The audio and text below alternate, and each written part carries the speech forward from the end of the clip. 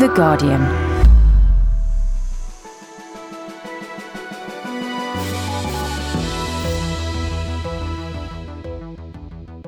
Hello, I'm Jon Dennis. Today we'll take a closer look at the coalition government's radical plans for the NHS. The Health Secretary, Andrew Lansley, says he wants to abolish the 150 primary care trusts and hand £80 billion from their budgets to GPs, who'll be responsible for commissioning care. Joining me to discuss Lansley's proposals are Dr Anna Dixon, Director of Policy at the King's Fund Health Think Tank, the Observer's health correspondent Dennis Campbell, and Patrick Butler from Society Guardian. But before we hear from our guests, this is the Health Secretary announcing his proposals in the Commons. After a transitional period, we will phase out the top-down management hierarchy, including both strategic health authorities and primary care trusts. This is part of a wider drive across government to increase the accountability of public bodies and reduce their number and cost. The dismantling of this bureaucracy will help the NHS realise up to £20 billion of efficiency savings by 2014. The Shadow Health Secretary and a candidate for Labour's leadership, Andy Burnham, says the plans make him weep. He was a guest on The Guardian's Politics Weekly podcast. I think this is the most dangerous white paper on health reform I have ever read. And I'm not saying that, because it's just, it's what opposition politicians say. I really mean that. And, the moves that we took to kind of get the NHS working for patients, to bring down waiting lists, it took blood, sweat and tears to do that. Hard graft on lots of levels. And just to have this reform where you just wipe it all away and it's a great big free-for-all and you hand over the commissioning function, lock, stock and barrel to GPs. I'm nothing against GPs, but most of them don't come into being a GP to handle a multi-million pound budget. And I just think it is flawed on practically every level, and it will end the NHS as we know it. And that's a big statement, but I believe that to be true. Dennis Campbell from The Observer. The end of the NHS as we know it? I think objectively, evidentially it is. If we had the NHS run along the same basic principles for about the last 61 years, we have state control of our socialised public healthcare system.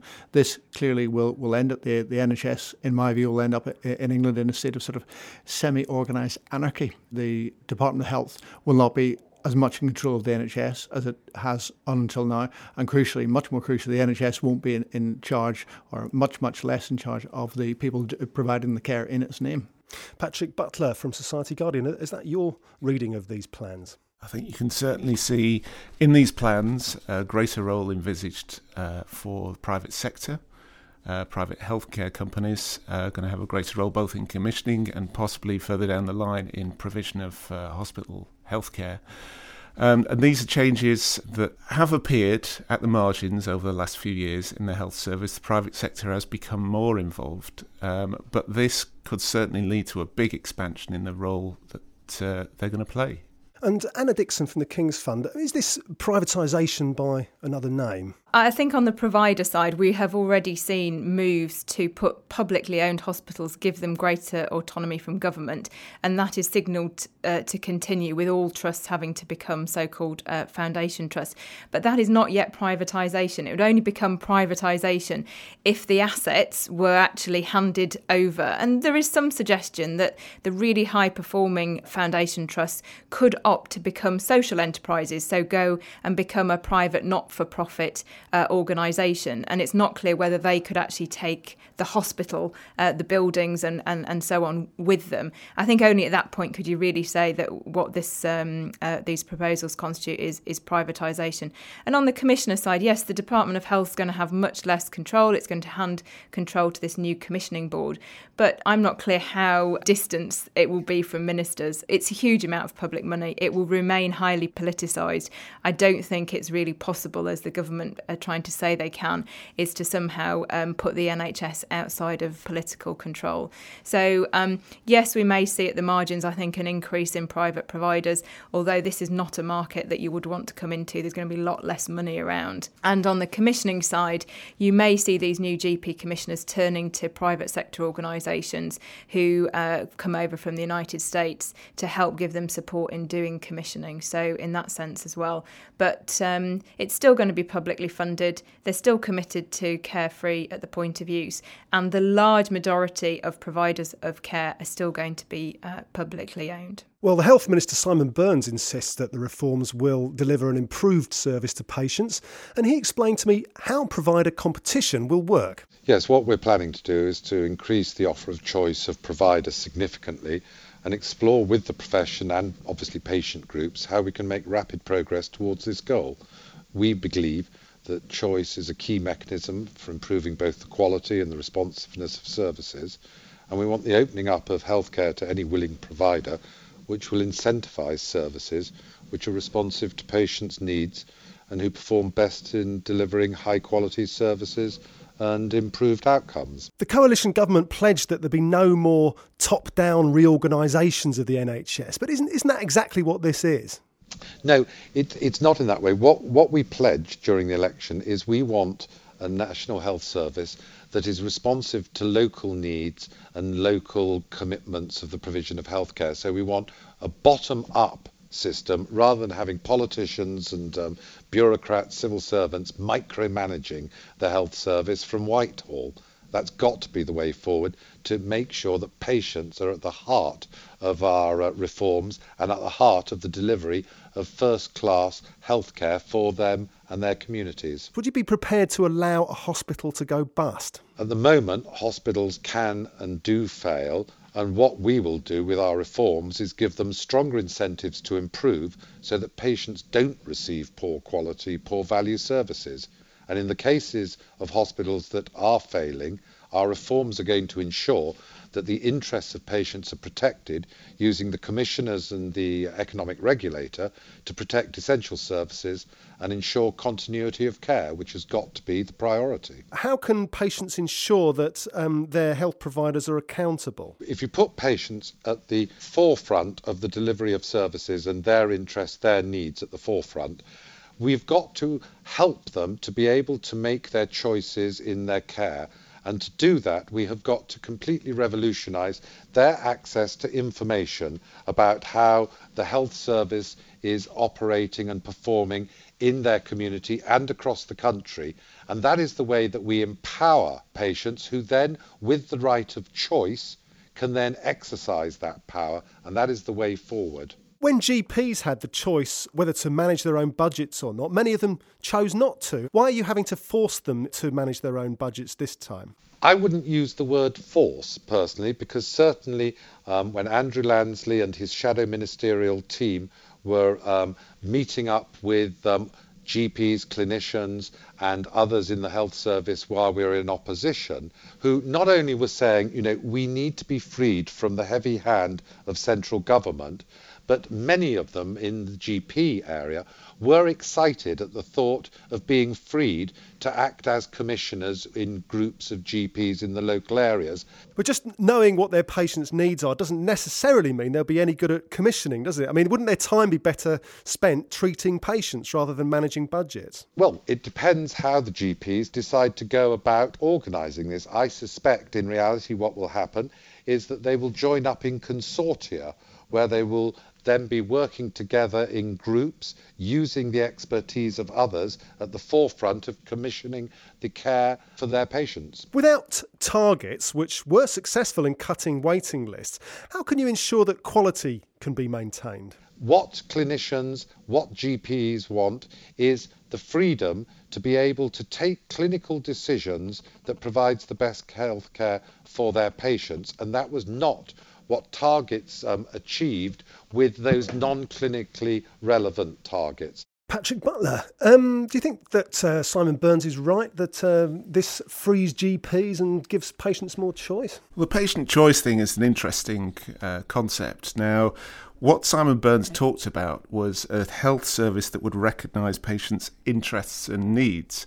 Now, I think Simon Burns has an idea that once patients are given lots of interesting data about health services in their locality, and we're going to be given data apparently on things like cleanliness, on what patients who've had services there think about that service, perhaps even mortality rates, how consultants are performing, that patients will use that information and choose where they're going to receive their healthcare in much the same way as they might choose a hotel or a mobile phone. I think what the recent history of offering choice in the health service has shown is that many patients put at the top of their needs and their interests have been treated locally at the local hospital that they know and love.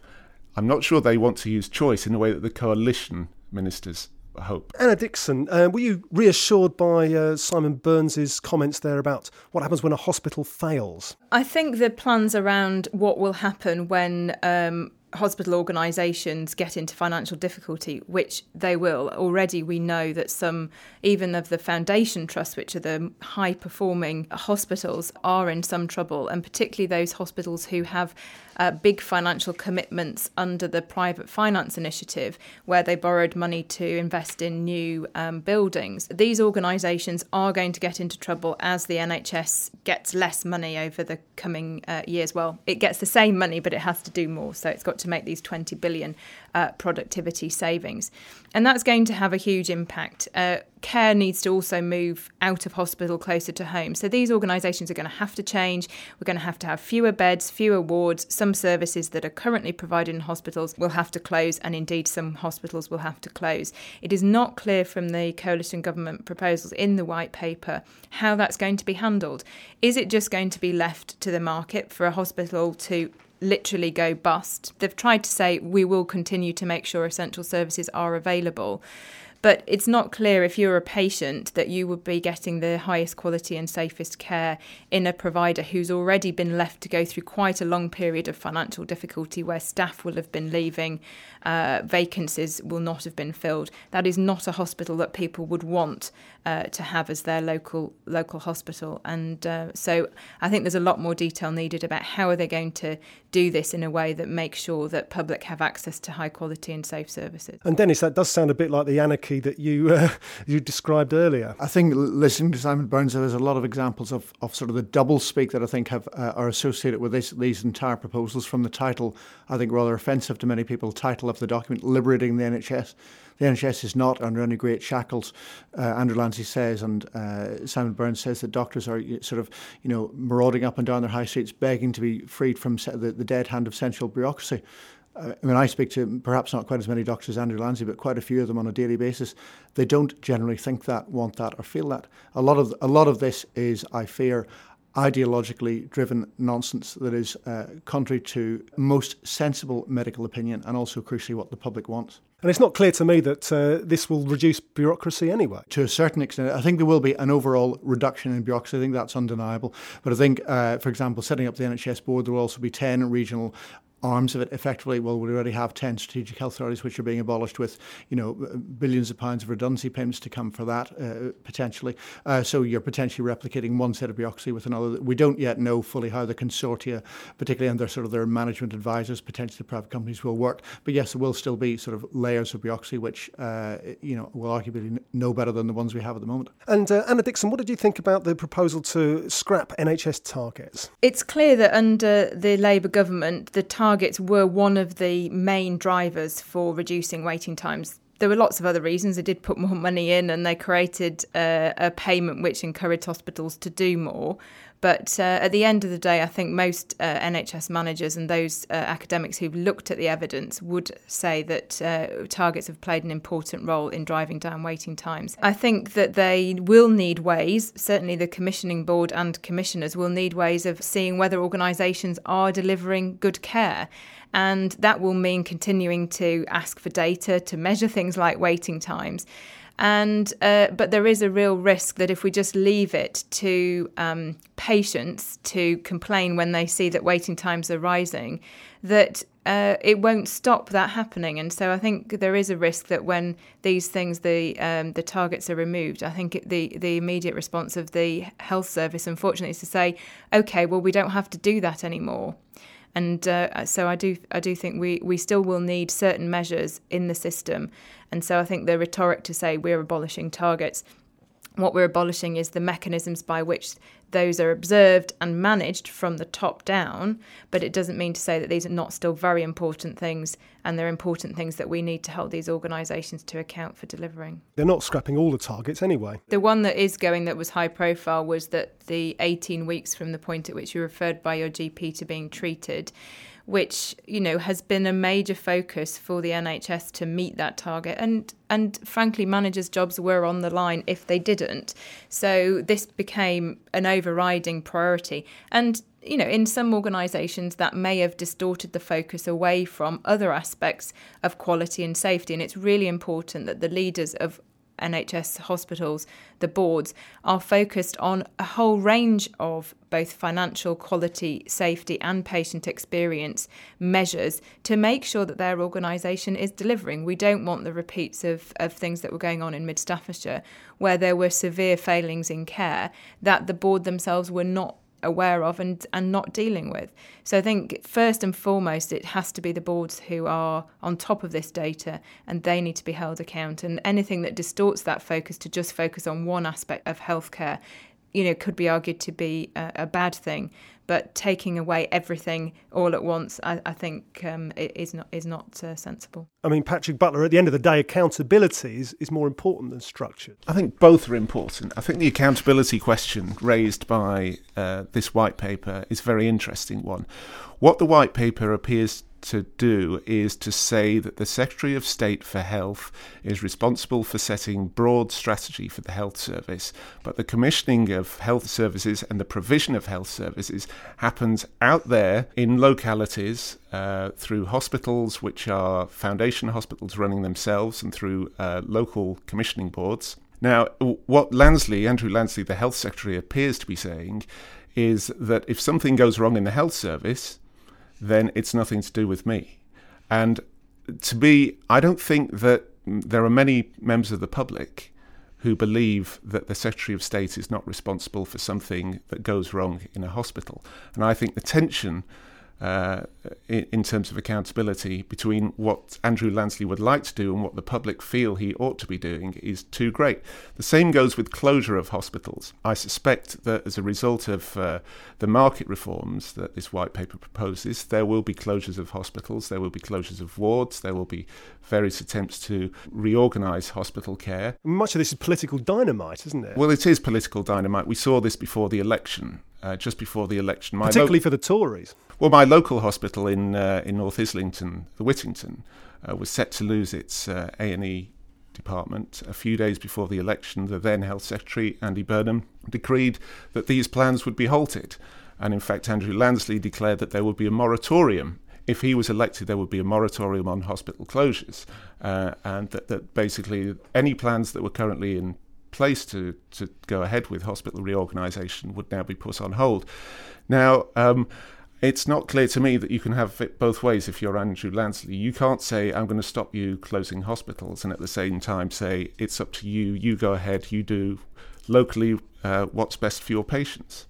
And, Burnham can't have it both ways either, can he, Dennis? I mean, he may be weeping at these plans, but really they're just pushing forward things that were in train under Labour. Well, I think to some extent that's right, but also in the year or so before the election, Andy Burnham gave a series of very thoughtful speeches on both his ambition to, if Labour were re-elected, to see the NHS go from good to great, to become, world class in many things. He gave a very thoughtful speech a few months ago on the future of public health, a particularly incendiary area of health policy. And much of what Labour was doing was underpinned by what Lord Darcy in his series of reports had arguments for the absolute emphasis on driving up clinical standards, improvements of performance allied to patient safety. Much of that, I think, yes, to an extent, some of the basic foundations of what Lansley is now taking forward were set and trained by Labour, but no one ever, and I don't think any most rational people ever thought they would be used or abused, arguably, in this way. This white paper, if it's implemented, if it gets through, will utterly change the British people's relationship with their NHS and NHS, crucially NHS relationship with the government.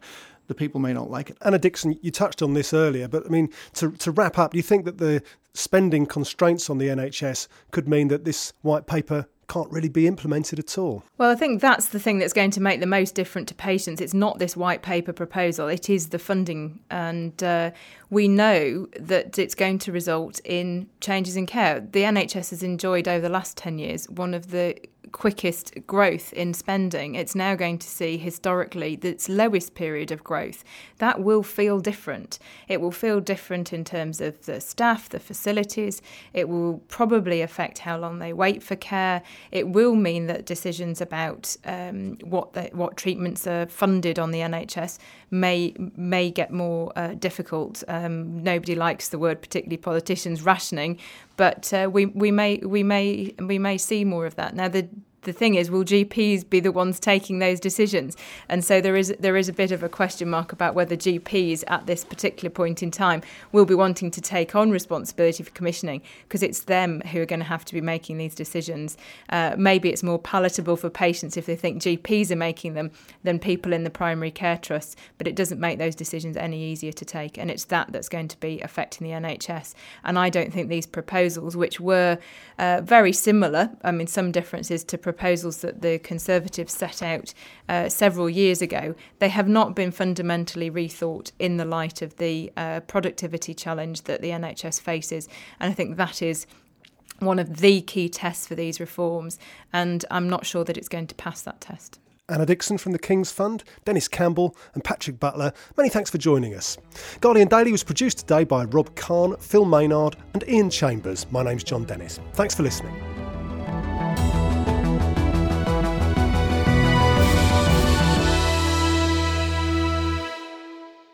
For more great downloads, go to guardian.co.uk/audio.